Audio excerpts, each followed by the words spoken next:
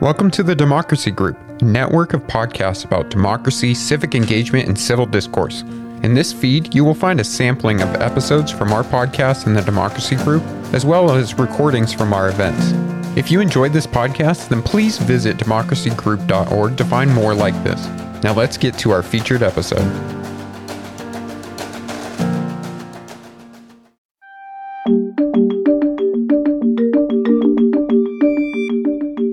Hey, and welcome to On Opinion, the Parlia podcast. I'm Turi Bunte.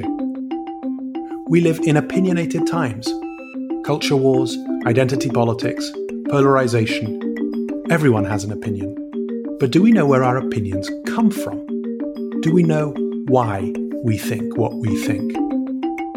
In each episode, I'll talk to experts across all disciplines to help us understand the nature of opinion, how we form ideas, why we argue, and what that means for society.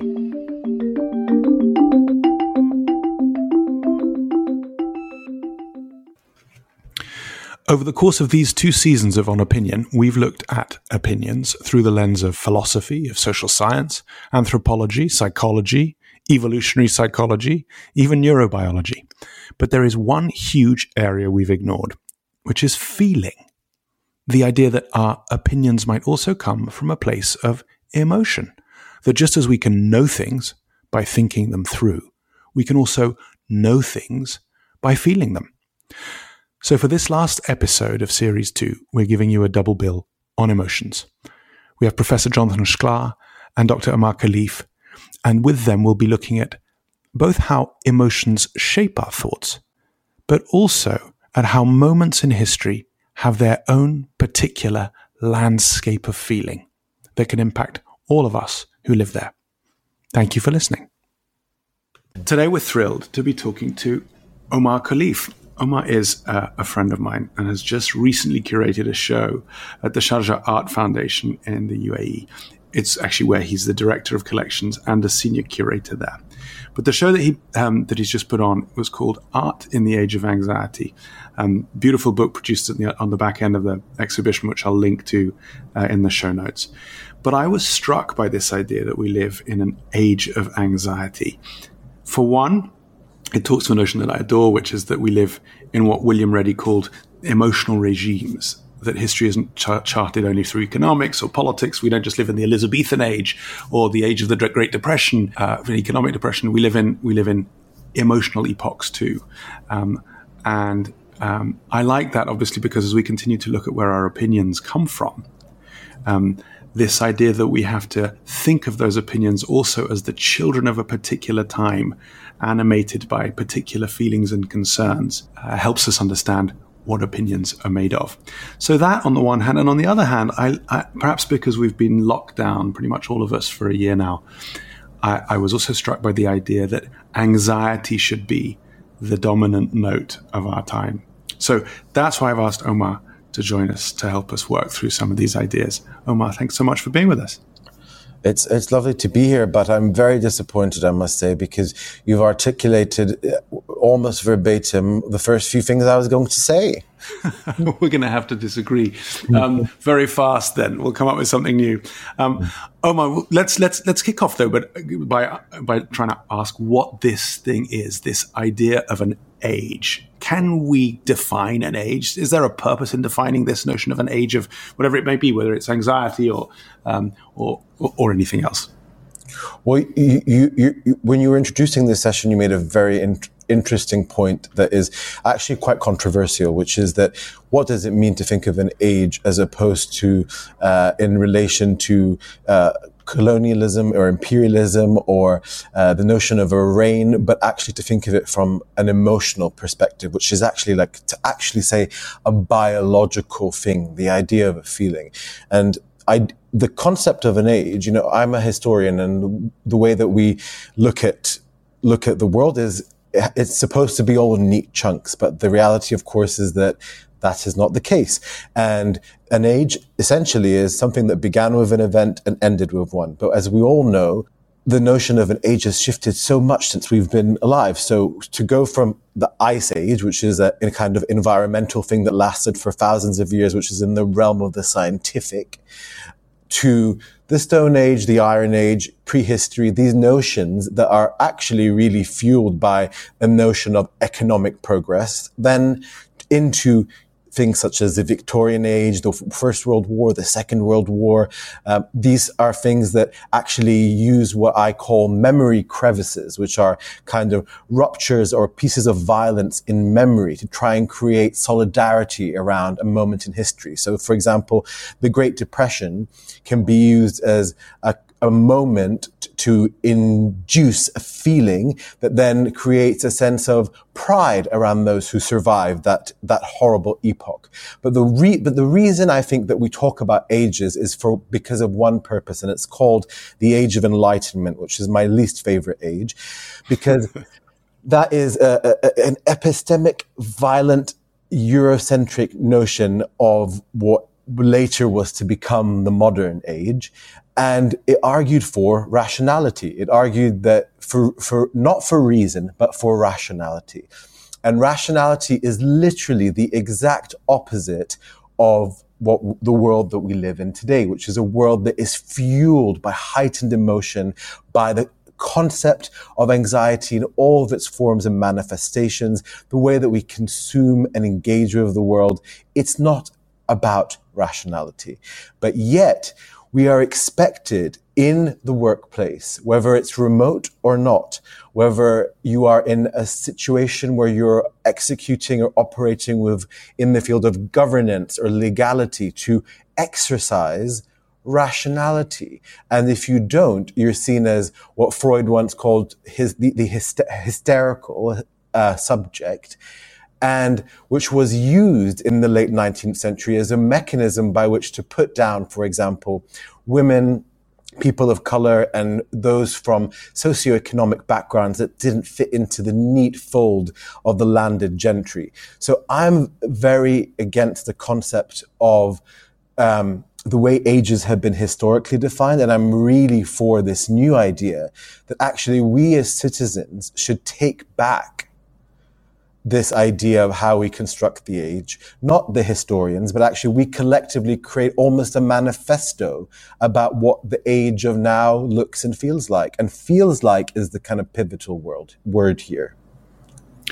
But of course, for an age to exist, it needs to exist for lots of people. I'm struck again by another kind of age, which is literally about age. We talk about generations. We talk about baby boomers and Gen X's and millennials and Gen Z's on the assumption that there's a lived experience that's shared by a large group of people, and it makes sense to bundle them together into that lived experience. So that we're talking in terms of generations. But now, when you describe the age of anxiety, the point has to be surely that it is a dominant emotional note felt by lots of people. So how do you go about figuring that out? How do you go about figuring it out, testing up those ideas, and also articulating it? Basically, the concept of thinking of an age of emotion or a time of emotion is really about deterritorializing it from any specific place, because that, I think, is not reflective of the fact that we are all interconnected at this particular point. And I think the way that one of the things that I'm working on now is a kind of manifesto for the age of anxiety. What are its constituent parts, and what are the rules that define or make up this period? The difference between an emotional age and one that is demarcated by simply a historical event or simply a political event or a social event is that it actually takes into account the whole physical body of the individual, and it considers this concept of feeling, emotion, and affect, which is actually why I was interested to talk to you, because I felt that when we talk about opinion and the fact that in an age of the digital, that none of our opinions are really our own because they're constantly coming through so many fields of vision, that actually it's true that perhaps intellectually we may be seduced into thinking that we know more than we know, or engaging in certain things that we don't or beliefs that we don't necessarily understand. But you cannot deny the express part of an emotion. And what does it mean when an emotion ripples across geographies and expanses, and lots of people start to feel the same way and then start sharing those emotions? Okay, so your conjecture here is that at some point, with the arrival of the platforms and the proliferation of what people have called fake news, we enter into a new kind of epoch, which is defined by emotion. An example of this would be the Black Lives Matter movement, which you'd suggest is qualitatively different from previous protest movements we've seen in the past, including, for example, the Arab Spring, because the visuals and the emotions around it are of a different kind of quality. Is that right? So help me understand what is different, say, between the Black Lives Matter protest movement and the Arab Spring. I mean, I'm an Egyptian. I was in Tahrir Square during the first 18 days of the Egyptian Revolution. My grandfather actually passed away in those first 18 days in the square after an event happened there. And it was an incredibly important visual moment in terms of thinking about the capacity potentially for social media to create a platform that could elicit change. But the way that I have kind of looked at that in my writing is that there was very much a kind of flattening of that historical moment, in that there was very little expression of the singular individual, the singular voice speaking out. While, for example, and also beyond that, those were protests that were about claiming space, public space, against injustice, but there was no plan, or let's call it manifesto, that they wanted to necessarily arrive to, because it was such a fragmented group without a mission. So Black Lives Matter obviously existed many years before the death of George Floyd during the pandemic. And what I think is very different is here, the singular act. And let it be known that, I lived in South Los Angeles at a time when the Rodney King event happened. And this is something that I've watched, and we've all watched black bodies be destroyed and those not be persecuted. But here, an image of a single being was able to foster a visual culture that cut through and across every class of being so rapidly that you wake up one morning, you don't even know, I didn't even know about George Floyd's death or who he was, and all I see is black squares on Instagrams and people's names changed to "in solidarity with Black life." And then what that then propelled was also a mobilization movement, because the numbers are also a lot more in terms of the social media penetration that exists now from in those 10 years. It's a much larger one. It's a much more visual one. Think about Twitter versus Instagram. Instagram is a visual medium. Twitter was originally about 140 characters, was what it was originally intended to be, a kind of authorial platform. So what we're seeing is a different kind of visuality emerge that is intended to spur mass emotional reaction, so much so that even in the midst of a global pandemic that had killed all these hundreds of thousands of lives at that point, it was creating protests in the streets in countries all over the world. Of course, the US being the predominant exemplar in that case, but literally going to the state capitol and recarving and renaming streets and lobbying in a time when people should say, well, we need to focus on the pandemic now. And here, the thing was, you have made us consider the notion of a life. Essentially, the Arab Spring was a catalytic series of events that were not interconnected, that were not done in consortium with each other. It was literally a ripple fire. And there was no feeling in so much as that it was not about an individual life or the notion of a life. Yet what the death of George Floyd is representative of is a Black life matters. It is about literally thinking about the embodiment of what it means to be oppressed. What it means to be a person that has feelings, that might have mental illnesses, that might have been on drugs, that might have had all sorts of things, but you should not persecute that person. What you did was unjust. And so that the way it is manifested is actually through a public trial that has folded out from social media into a much broader mainstream media, where we're actually seeing what is a cultural shift whereby, those who murdered Rodney King were not persecuted. We will see what happens now. But the idea is that the people here will be persecuted, and that will continue to be the case. Now, of course, the difference in that, and the problematic of that example is the Arab uprisings that began late 2010. Those still are formerly colonized countries that are complicated in their media structures. There was a day when Mubarak switched off the internet, as it were. This is happening in the West. This is happening in the free world. This is happening in the land of the free and the home of the brave, where there is a First Amendment right to speak out. So that's where it becomes quite difficult. But what is interesting is that you can hear a single human being is used to anchor the notion of identity in and of itself. It becomes about race. It becomes about what does a certain kind of man of a certain kind of height and color of skin make you feel? Watching footage of a person in a shop acting unusually, how does that make you feel? I mean, I've never seen so much body cam footage in my life. What does it mean to see a man, any man, kneeling on someone's neck and to see that expression on their face circulate in that manner? And it's it's almost as if the Arab Spring was like a wide shot and this is a close-up.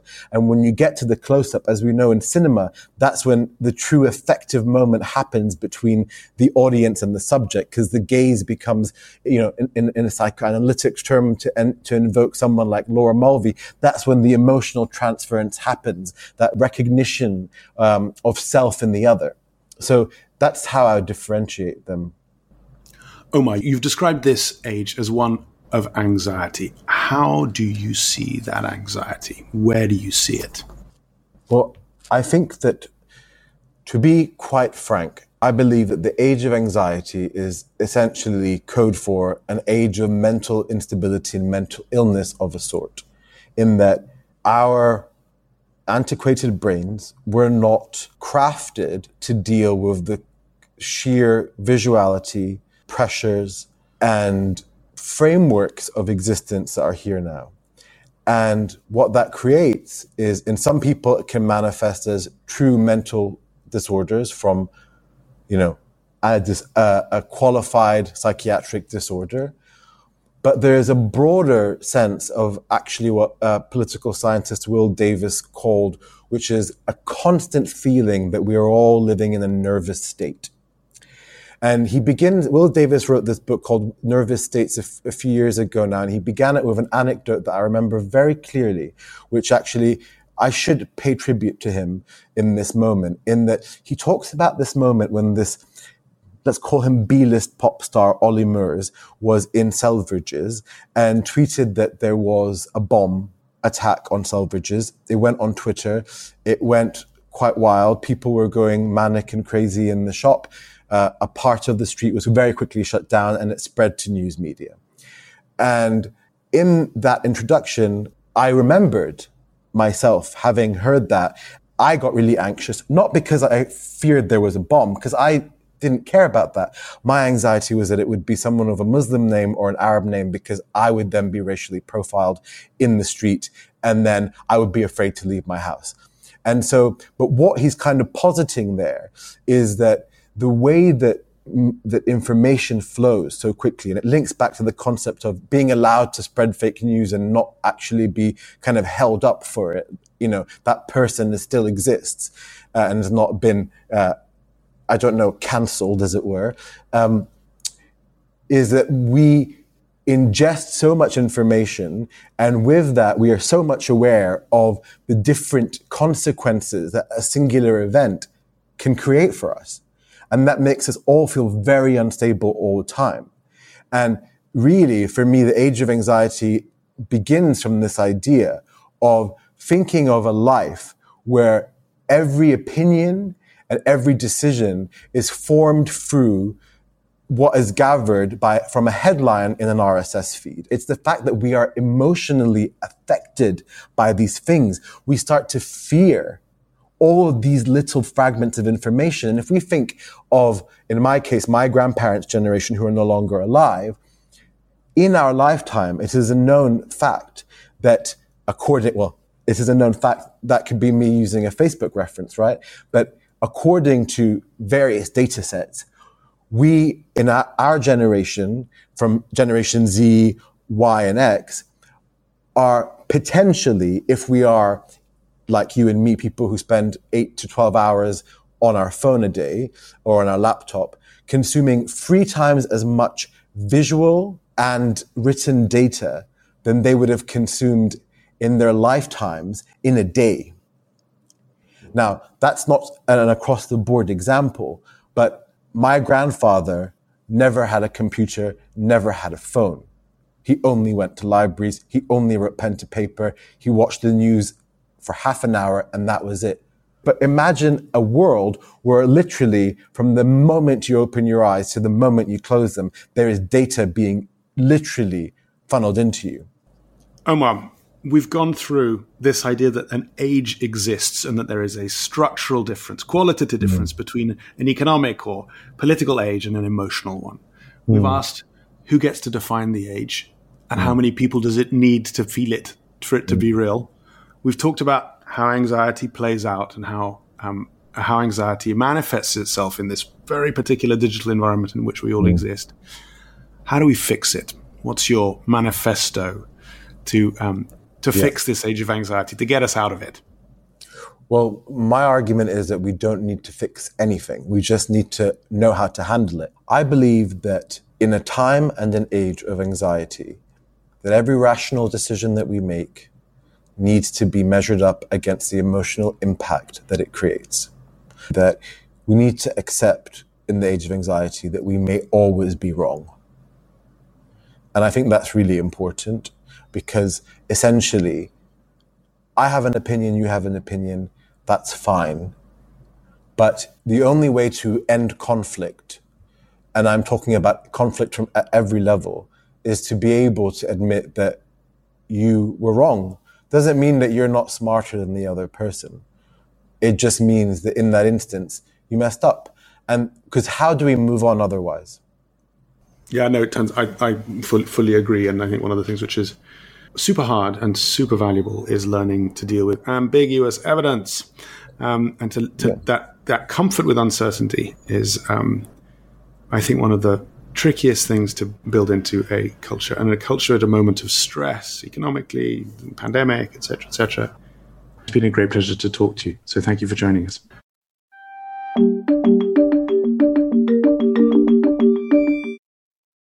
We're over the moon to be talking to Jonathan Sklar. Jonathan's an independent psychoanalyst, a fellow at the British Psychoanalytical Society.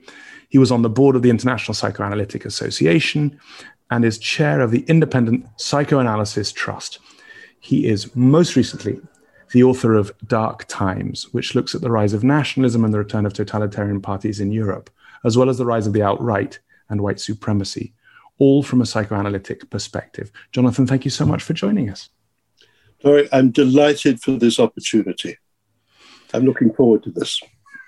I am too. Jonathan, we, with this podcast on opinion, are interested in where opinions come from. And we've looked at them from almost all perspectives, how we inherit them, how they form part of our culture. We've looked at them from an evolutionary perspective. We've looked at the biological causes behind some of our behaviors. We've looked at our cognitive processes, our psychological motivations, the emotions that drive our engagement with the world and our understanding of it. But today, what we want to do is to take a different approach and to look at what psychoanalysis can teach us about politics, about the arc of history, and about how we build our values. We couldn't be in better hands than with Jonathan here. Jonathan, can I ask, as a starter, for you to help us understand what psychoanalysis is?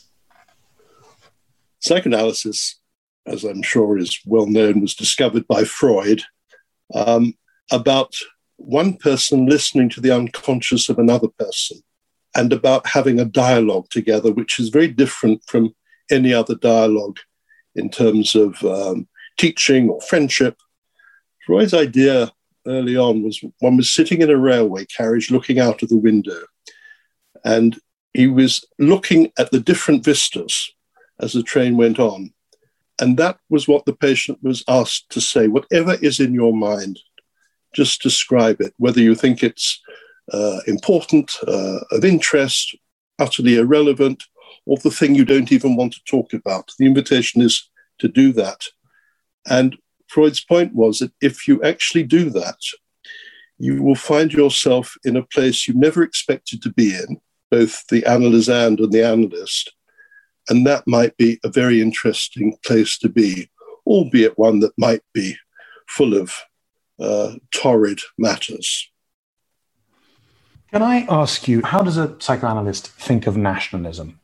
When you look at the rise of nationalism in, say, Hungary, or the rise of the Rassemblement National in France, or whatever it might be, what's your psychoanalyst's response, diagnostic? I suppose I am interested in the rise of hatred.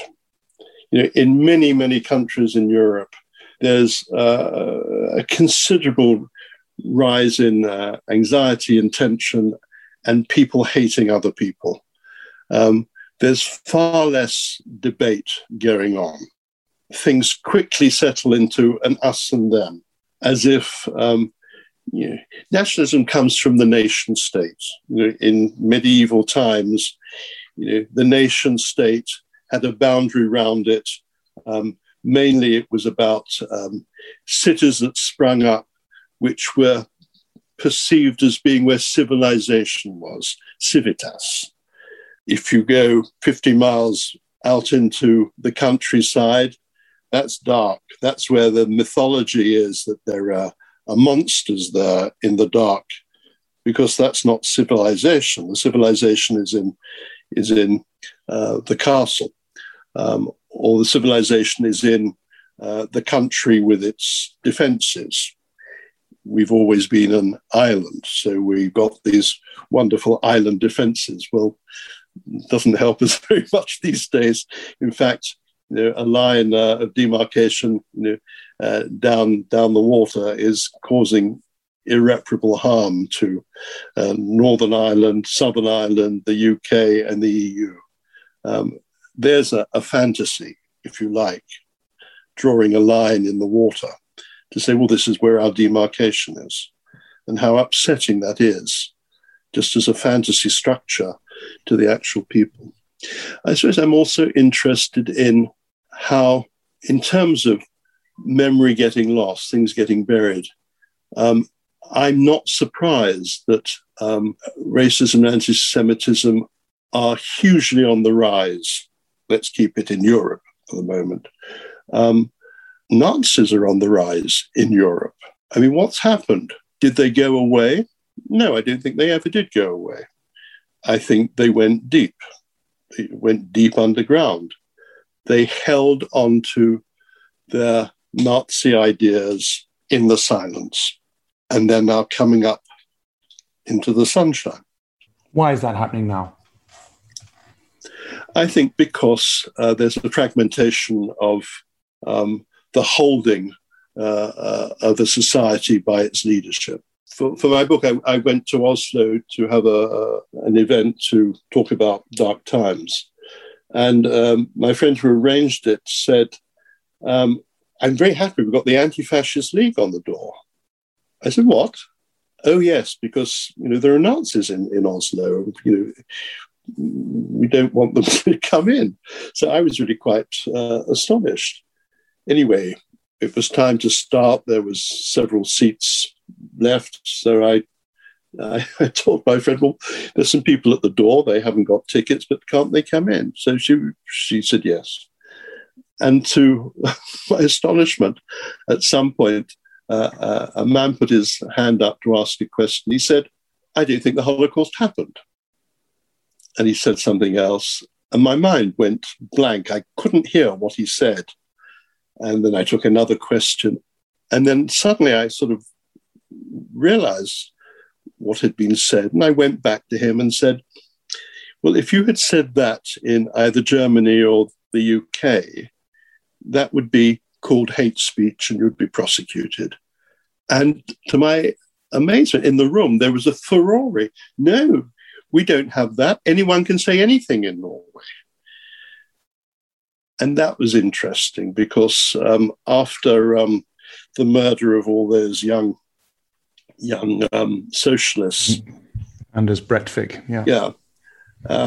what Parliament, the Norwegian Parliament, did in a way to stymie Breivik was to say, well, you can say anything.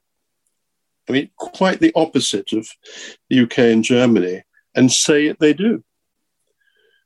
So I disagreed with several people in the room saying, it's not to be discussed that there was or there wasn't a Holocaust or concentration camps, because this is like fake news. He came up to me afterwards and thanked me very much for the discussion. I don't quite know what that means, but there I was meeting a Nazi. So I suppose the question I'm trying to ask is, I think he's called William Reddy, had this notion of emotional regimes. He had this idea that there were periods in history which have a certain emotional quality to them. Sunshine Reagan, for example, sort of the yes we can Barack Obama. Clearly we're in an age of rage today, and have been for a while. If epochs have emotions and your work is in emotion, how, I suppose the question I'm coming to is the rise of racism, the rise of authoritarianism, where do you ascribe it? Where do you see it from that micro human to the macro social? Okay. I've got a thought about some of the things that need to be done. I think that in the rage, and I agree with you, I think we are in an age of rage, which is terribly worrying for all sorts of things. There is no sense of mourning. People are in a state of rage because something's been lost, something's missing, something's wrong. I'll give you a little example. Outside many courthouses in many little towns in the South States of the US, outside those courthouses, there's usually a big tree. And the tree is really quite old. It's been there for a long time, a couple of 100 years. And on that tree, black bodies were hanging, as in that famous jazz song. I would like to see a plaque put up on those trees with the names of all the black people who were hung there. And they carried on hanging them, well into the late 19th century, early 20th century, as a place that the grandchildren of some of those people are probably still living in those little towns, can see that something is there representing their pain, their loss, and it's there as part of the zeitgeist of the place. And I'll give you a link to Berlin. If you step across the threshold of many shops in Berlin, there's a line of little bricks at the bottom as you step over, which said, in this shop, Mr. Cohen and his family lived. It was such and such a shop, and they were all sent at a certain date to a concentration camp. One way of dealing with the age of rage would be to put alongside it the age of knowledge of what had happened and mourning. Jonathan, the rage that we're seeing today, yes, of course, it's the rage of the oppressed and the historically oppressed. But what we're seeing played out across electoral maps in Europe and in the US is also the rage of the once dominant. And you see this with this tremendous pushback against cancel culture, the tremendous pushback that we've seen in the US and the UK against statues being taken down, statues of slave owners, statues of Confederate generals, etc. The rage that's playing out in our politics explicitly is that of the once dominant. How do you deal with their mourning? Because there is mourning there. There is mourning of globalization. There's mourning of the dominant positions that they once had. That seems to me what we're seeing playing out in politics. I think that's another strand of the mourning that needs to be done. I think that it needs to be for the victims, but it also needs to be for the dominant white culture that has never wished for noticing that there's anyone else that sort of matters nearly as much as the white population. I think that has to be faced and looked at. Not to say that they have no place in a modern society, but something about the American Constitution. Bring us your poor and your afflicted. We'll let them in. We'll let them in into the US of A. Yes, that was part of the narrative, but it wasn't all the narrative because of slavery. And slavery gave immense power to the slave owners. Now, it has to be let go of. So that's very, very difficult, because if you've been in the dominant clique and you've got the wealth from that, and ownership and your pride and your position in society, to let go of that is severely difficult. What will you give in place of that? You say, well, we could actually have a more creative life. We could have a society that actually can integrate people. There's nothing special about the color of somebody's skin. It's got nothing to do with vitality and intelligence and creative life whatsoever. These are the very, very difficult things that need to be faced again and again and again and thought about, and perhaps better governments might be able to, what Biden's doing in his first 100 years is rather remarkable. If he I hope he has 100 years. I think it's first 100 days still. That was my wish. Yes, exactly. You see, one can have wishes. What a good wish. But, if everyone can rise up and have a better life, can be looked after better, it will be better for everybody. Well, I'm dreaming. I'm a psychoanalyst dreaming on about such a thing, about having a good, loving family structure when there wasn't one. In a way, I'm talking biblically about, well, there was Cain and there was Abel. One son killed the other son. Siblings from the very beginning of biblical terms. There was hatred.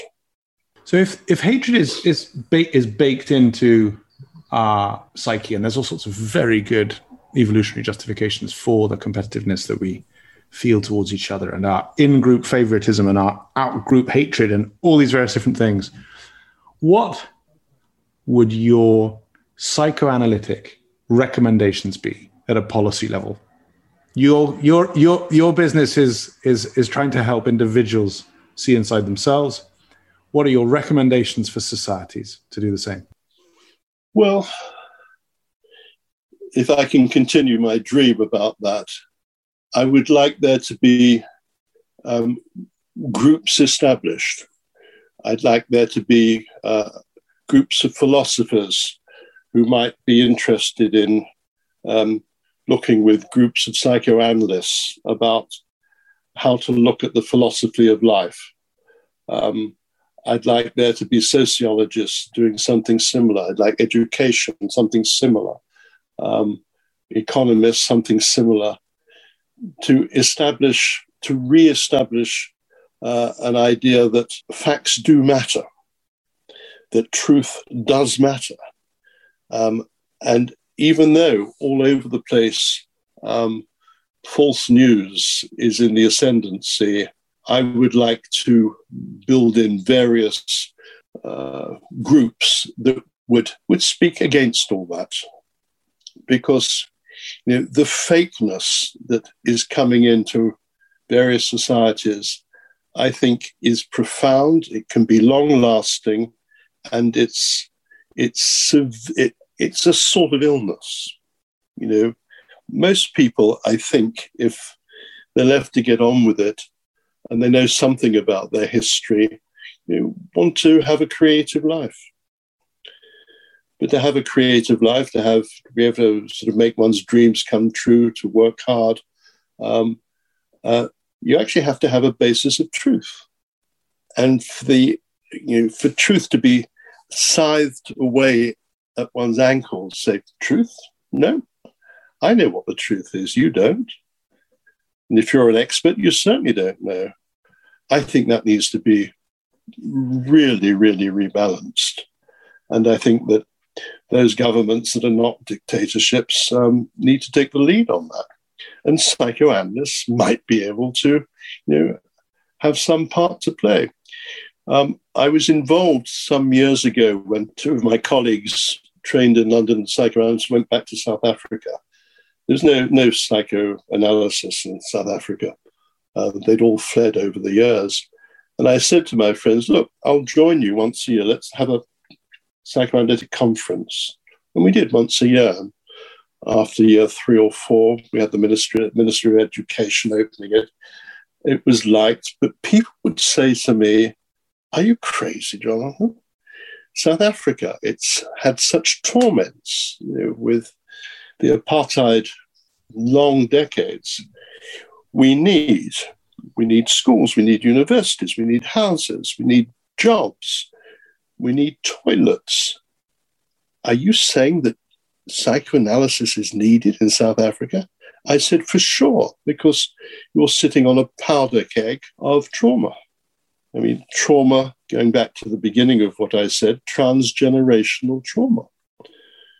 The blacks are certainly traumatized through the generations, but so are the whites by being in charge. And now, some years later, there's a thriving psychoanalytical society, and it's doing all sorts of outreach in nursery schools and in kindergartens and social work, getting people to understand that history matters.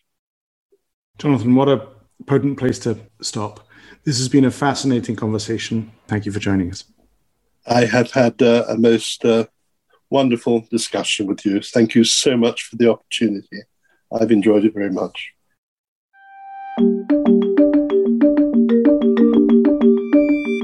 That was On Opinion, the Parlia podcast. Check out our show notes if you'd like to dig deeper into this episode's theme, and join me at parlia.com to explore all the world's opinions. To stay up to date with new episodes or get further insights from our guests, subscribe to On Opinion, the Parlia podcast, wherever you listen, and follow us on social media at Ask Parlia. All our links are in the show notes, and if you enjoyed this episode, please rate us and leave us a review. Thank you for listening.